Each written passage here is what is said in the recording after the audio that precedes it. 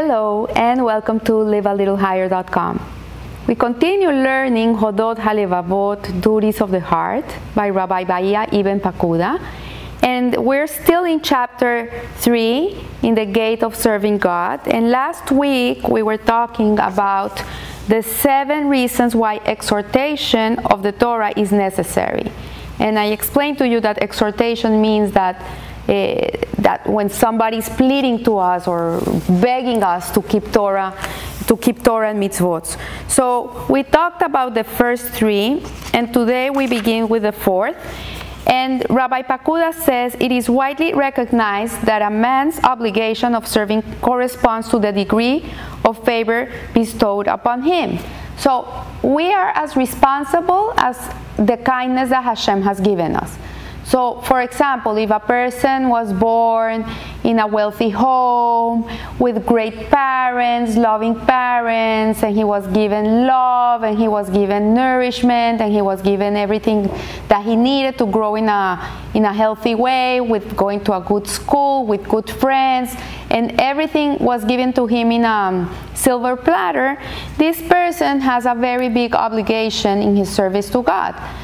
Because he has to serve God with everything God gave him. He cannot take for granted all these gifts. He cannot be a bum for his life. He has a big responsibility. So it says here that in every generation there are events which occasion one people to be singled out from all other peoples for God's special favor.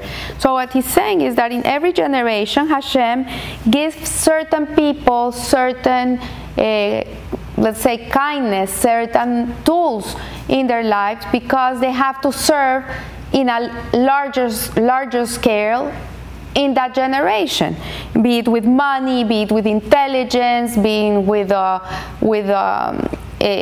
kindness, being with whatever that Hashem has given that person more than anybody else.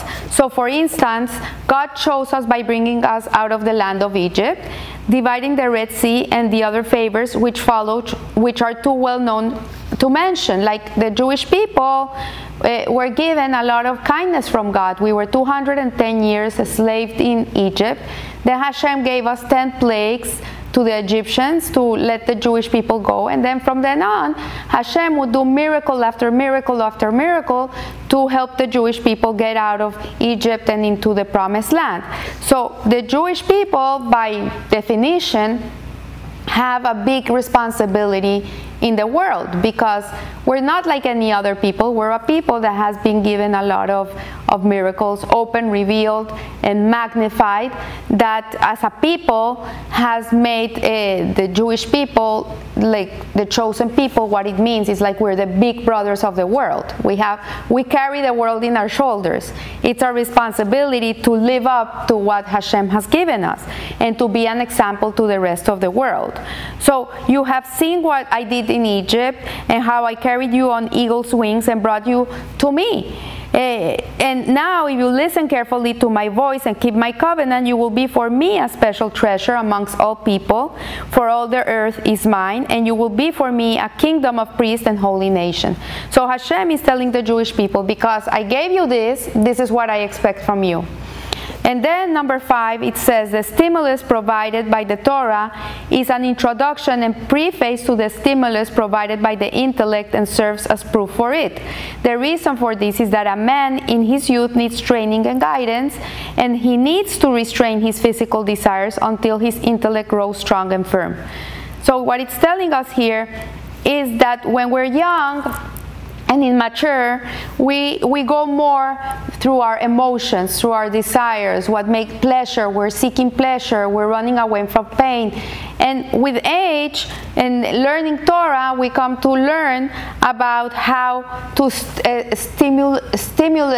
stimulate ourselves intellectually, like how to learn and become more in tune with our intellect will allow us to be less in tune with our desires, with our mundane desires. Because a person, for example, a child will eat something that is not healthy, he doesn't have an intellectual appreciation of what's healthy, what's not healthy. But as you grow older, a person will be put a big piece of chocolate cake in front of them, and intellectually he can come to say no, because you know what, I know that if I eat this cake, it's gonna not be healthy for me, it has too much sugar, sugar causes diabetes, this causes that, and intellectually a person can come to comprehend that that piece of cake is not gonna be healthy for him. So he says, okay, but I want a little bit. He'll eat 1 spoon, 2 spoons, but he'll have the power to say no and be able to contain himself. But a child, since he's intellectually immature, he won't be able to say no. So the Torah was founded upon the poles of hope of reward and fear of punishment.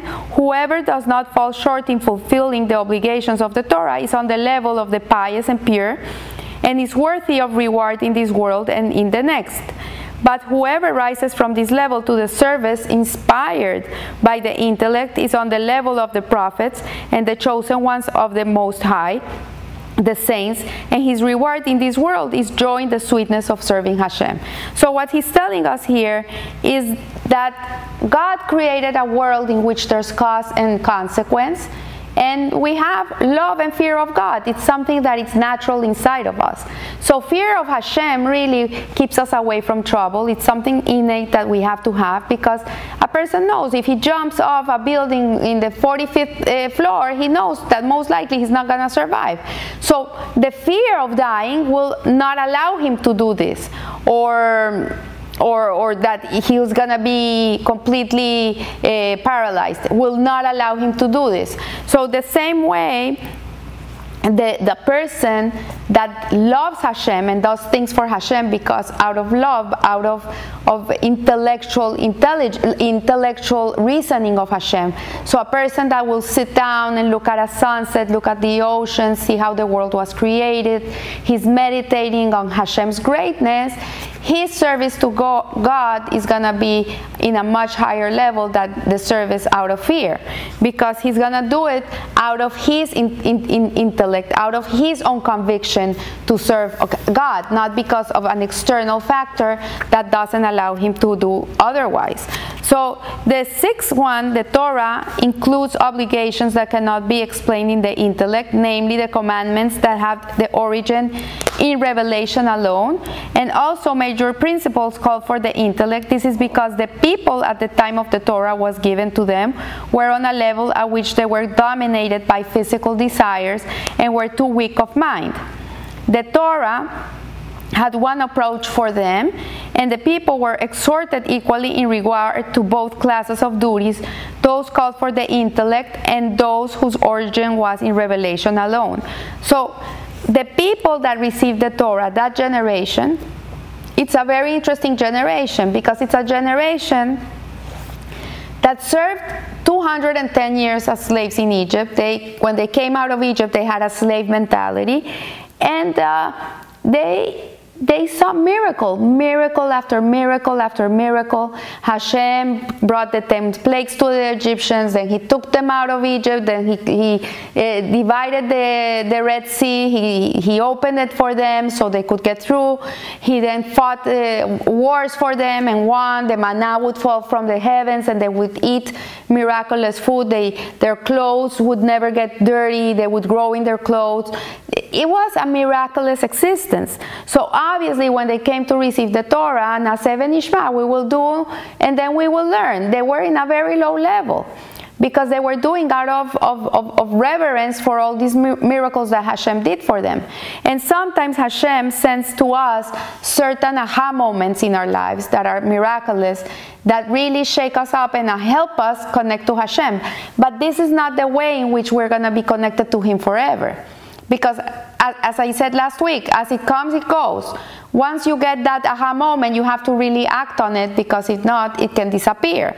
And the proof is that when the Jewish people received the Torah and they were in a very high spiritual level, you know, Moshe went up to the heavens for 40 days to receive the Torah, and they did a miscalculation for a few hours, and the next thing you know, they're idol worshipping the golden calf. So here you see people who were in such a level, they received the whole Torah, they saw, they heard the voice of Hashem, They saw these miracles, and suddenly they're already worshiping an idol. So what he's telling us here is that the intellect is something that is very important to nourish. Like the chokmah, the seichel. We have to come to do the mitzvot and to learn Torah out of intellectual delight. Because when you intellectually come to understand that this is Hashem's will, this is what God wants from you, and you start to realize that the world was made for this purpose, and Hashem gave you all these tools, and He gave you everything He gave you so you can fulfill this purpose, then intellectually you're going to start feeling responsible, you're going to start feeling that you owe God, that you have to do this, that this is the whole purpose for you being here.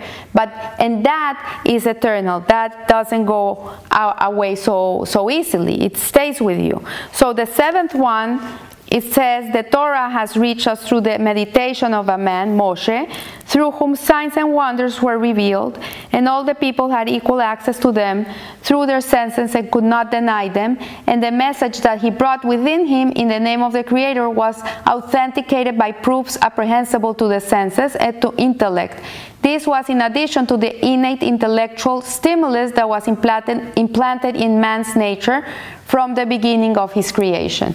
So Hashem sent us Moshe Rabbeinu, and every generation He sends a guide, a shepherd, to guide us, to take us, to show us the way, and to stimulate our intellect and to make us wonder and want to know more and want to question.